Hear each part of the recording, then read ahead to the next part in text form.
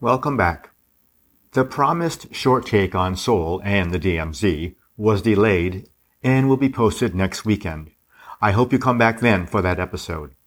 As a listener caution, this episode includes some experiences that some may find troubling.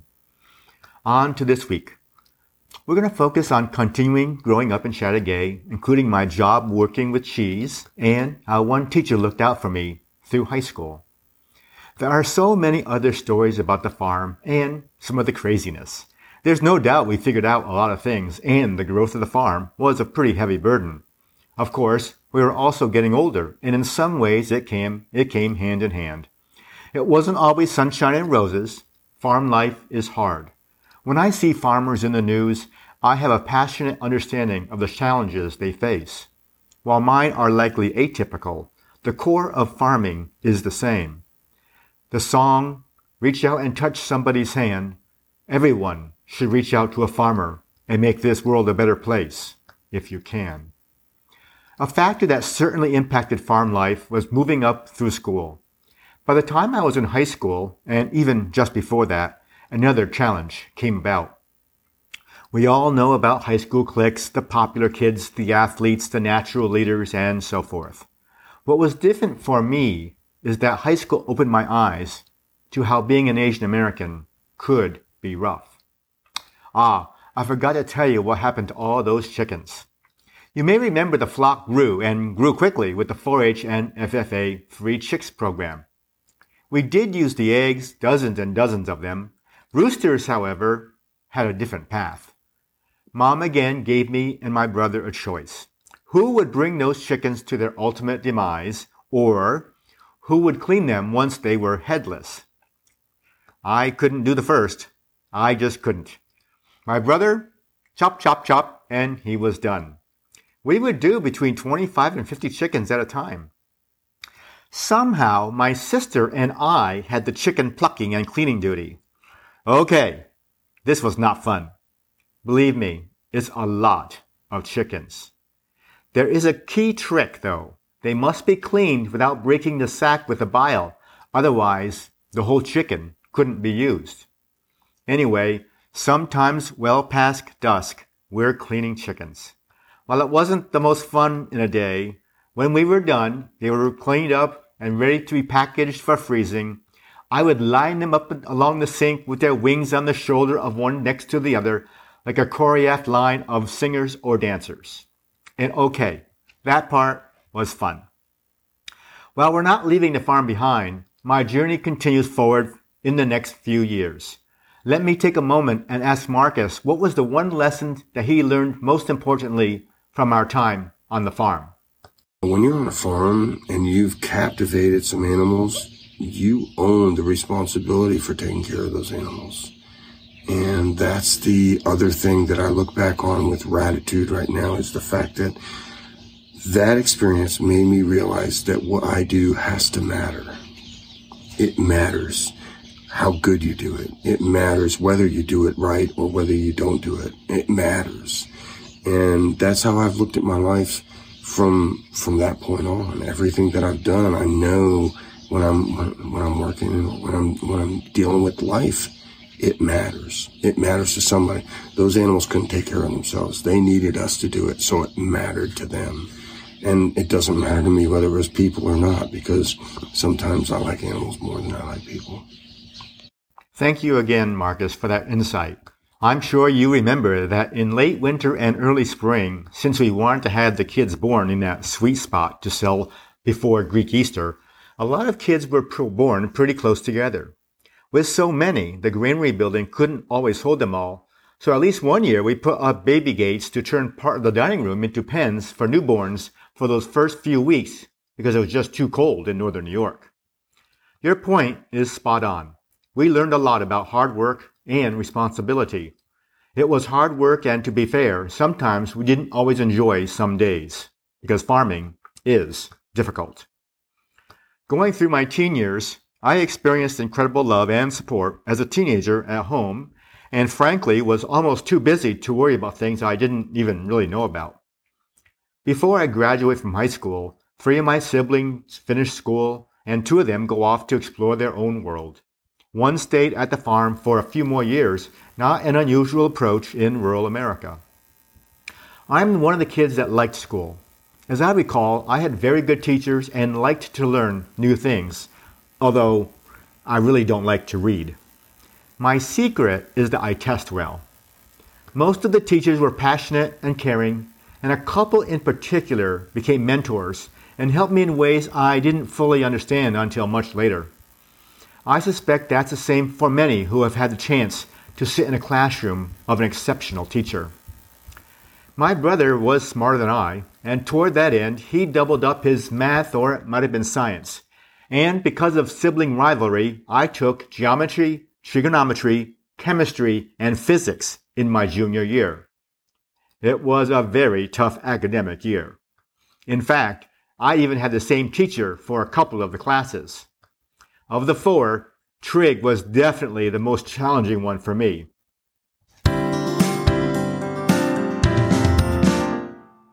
By now, you know that when we moved to the farm, we were the only family with kids that weren't white.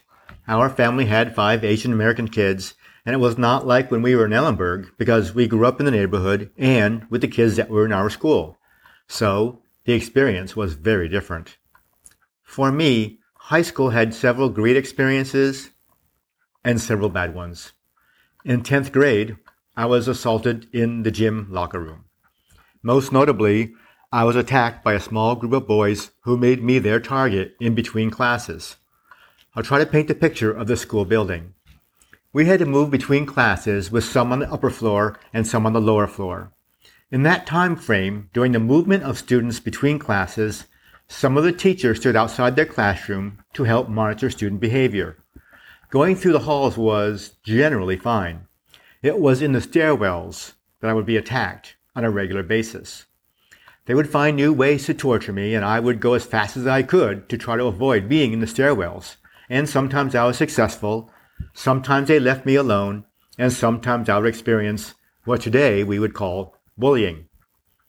Remember I mentioned one of the benefits of being in library club? Well, when I could, I would go to the library because as a member, I could go to the office, and it was a safe place. Over time, the stairwell incidences seemed to reduce in frequency. Mrs. Davis, the biology teacher, had her classroom on the corner before you went down the stairwell. She switched and stood on the left side of the classroom so she could partially keep an eye on the stairwell. I didn't realize this until much later. She definitely kept an eye out for me, and I will never forget her. As is the case with most high schools, biology is the science in 10th grade. Biology wasn't my strong suit, and I really didn't much care for it, especially when it came to the reptiles and the dreaded dissecting of frogs.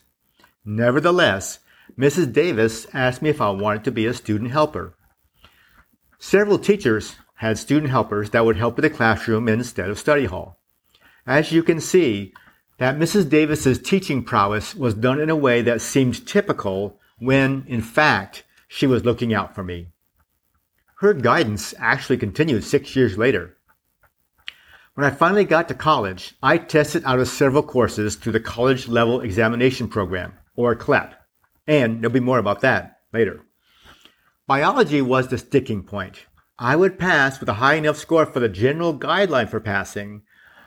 The college I was attending, however, had a higher score to be qualified to test out of science. College science, as most of you know, is a 2-semester course. So after 2 tries, I had to either pass the test or take the classes.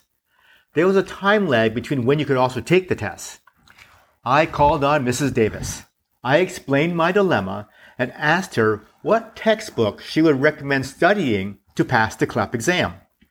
Of course, she was familiar with CLEP, and her response was, "Why not just take biology?" Well, I wiggled out of that question, and she recommended a book to study. Once again, she gave me perfect advice. I passed with a high enough score the next opportunity that I was allowed to take the test, and it kept me on track. We all have teachers that changed our lives. For me, it was Mrs. Davis and Mrs. Hotchkiss, the librarian that I shared with you in episode 8. I've often thought about how I was treated in high school. In hindsight, here's what I came up with after experiencing several forms of racial bias in my lifetime. Of my brothers, one had less definitive Asian features, and the other was an athlete and older. Both were bigger than I was. I was a small-framed Asian kid who wore glasses, wasn't particularly athletic, and was relatively introverted. Maybe I'm wrong. I don't really know. It was about this time, though, that I would often look in the bathroom mirror, crying and wishing I wasn't Asian. There are people who experience more painful experiences than I did in high school, and some have had similar experiences. When I've read those stories, it gives me more reason to create this podcast in hopes someone will find solace in it or understand they are not alone in their own purple rain. These experiences do not go away. Sure, with time, they become more distant. While it might not be a kid bullying another kid, there are plenty examples of adults bullying each other. Sometimes it's physical, more times it's not. It's actions and verbal innuendo. There has been well-documented assaults of all kinds toward Asian Americans, and I share a bit of one lens of why this happens in the last episode. During the COVID pandemic, there was an escalation targeting Asians and Asian Americans. There has been plenty written about this, and the reality is that it is both real and a concern of national proportion. It's easy to tell someone to let it go, to move forward. It's not bad advice. The reality is that sometimes our future is shaped by our past. Look for the rainbow and what those represent. Muster your strengths and try as hard as it may seem to unload the rocks out of your backpack. It's not easy. I know. I carry some of those rocks in my own backpack. High school, in some ways, was a tough time in my life, and more purple rain.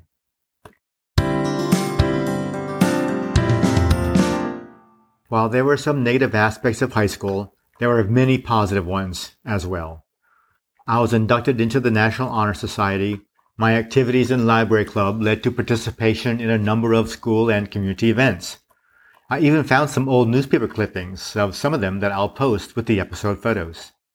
I was on the prom committee and participated in science fairs. Today, I do minor electrical work, have tiled bathroom floors, and light plumbing from what I learned way back from shop. There was one project in shop that we had to make something with pottery. The thing was that we had to pay for the supplies that we used. Since we didn't have a lot of extra money, I made a tiny single flower vase. It was about 2 or 3 inches tall. It had a blue flower painted on it, and I gave it to Mom as a gift. Okay, it was a gift that she had to give me the money so I could reimburse the school. I remember it was the lowest cost item in the class with my craftiness of making something so tiny. Other good memories was that I was always able to skip study hall and help out different teachers like with Mrs. Davis. I liked that a lot. You helped with classrooms by tidying up or arranging and preparing for the next class. Despite the challenges of the stairwells and the locker room, going to school in a small town certainly had its benefits. Our family didn't have a system for monetary allowances. We really didn't need money because our needs were well provided for. In fact, I remember how much food Mom would make, often with the help from some of us. Working on the farm meant big appetites, and I remember sometimes we would eat so fast just to get additional servings. And the food just didn't seem to ever run out. As the family grew, so did the pots that were needed, and some of them were really huge. Even so, a few dollars was used for when we went to the store to buy the things like kids will do. When I was in Ellenberg Center, I used to help open boxes when deliveries came, and the owner would give me a little package of pretzel sticks. Okay, it really wasn't a job. I was just helping him out to get the snack. When we moved to the farm, I would collect discarded soda and beer cans and turn them in for the refund on the aluminum. I'd use an old feed sack, and that worked out pretty well because people littered all the time along that major highway. We also got money for birthdays and holidays from grandparents that we usually had to put most of it into savings. That was a good lesson learned early on, that saving for a rainy day is important. Maybe it was because Grandpa was a banker, or because my parents grew up during the Depression. One thing I really liked was getting mail. I would send off all those free postage cards for pamphlets and catalogs and all kinds of junk mail. Of course, once you get on the list, the junk mail really starts flowing. The other thing I did, as I learned in civics class, citizens should write to their elected officials and express their opinion. Of course, the recipient doesn't always realize the sender is a kid. Oh, who, by the way, can't vote. One time, I wrote to the President of the United States. At the time, Russia had done something, I don't remember exactly what they did, but I had learned in school that historically there were times that the United States would withdraw diplomats as a show of dissatisfaction with an issue with a particular country. Armed with bits of knowledge, and of course not a comprehensive worldview, my letter to the president was that we should close the embassy and attack. I was very forceful in my letter. Well, as forceful as a teenager can be. One day I arrived home and Mom looked quite a bit angry. She asked me, "Have I written to anyone recently?" Well, that's a loaded question. She knew I had because I needed stamps to mail my letters. Well, I said, I wrote to the president. Yep, that was the one. The Secret Service visited the house when I was at school. I guess some feathers were ruffled.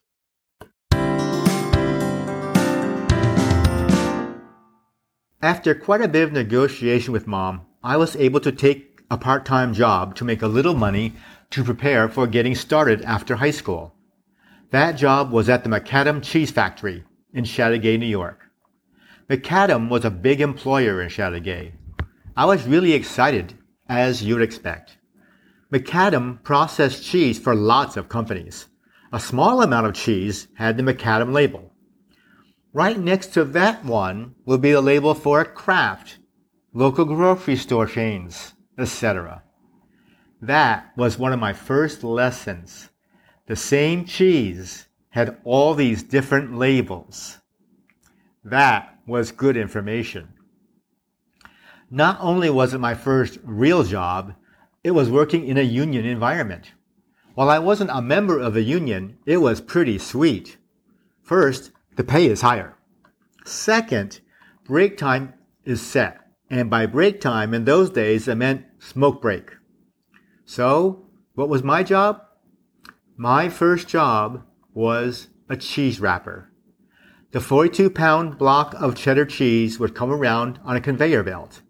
The stop before mine was to put the cheese on a large sheet of special paper. When it got to our stop, I was on one side and another guy was on the other. As the cheese came by, it was my job to push in the sides of the wrap, bring up the tip, and tape it. That was it. It wasn't hard work, and it wasn't like the Lucy Chocolate Factory episode where the cheese would come around faster and faster. It came around at a steady, easily workable pace.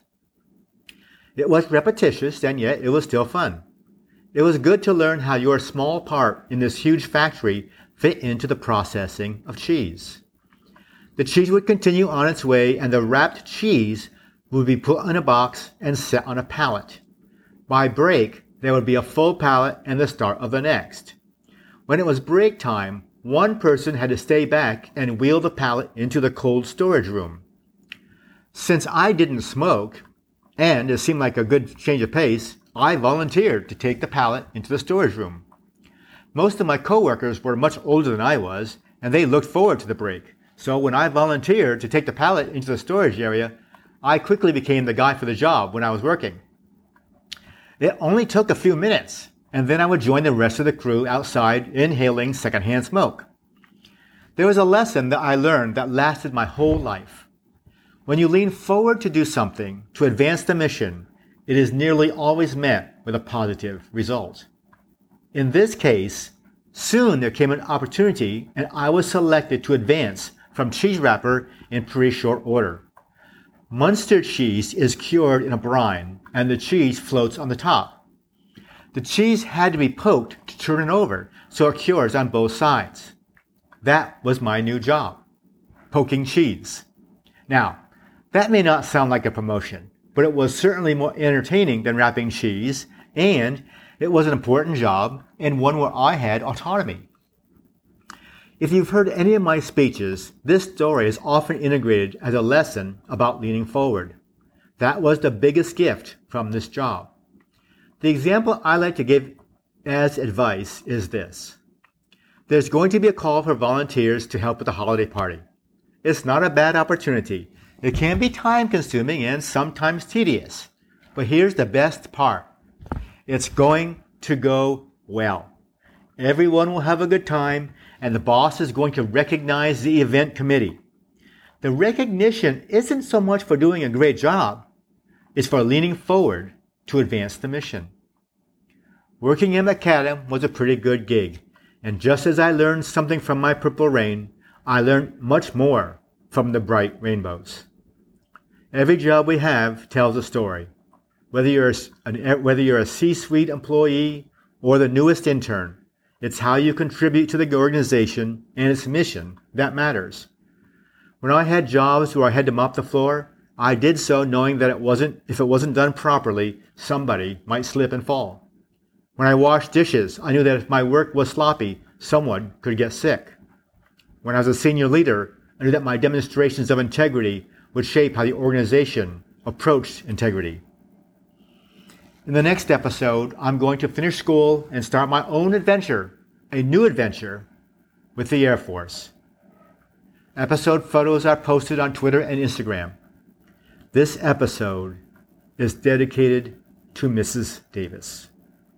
Teachers become teachers to help students. Mrs. Davis did more than help me. She looked out for me, and she protected me. Until next time, the Boy in the Trash Can podcast is a production of CSJ Associates.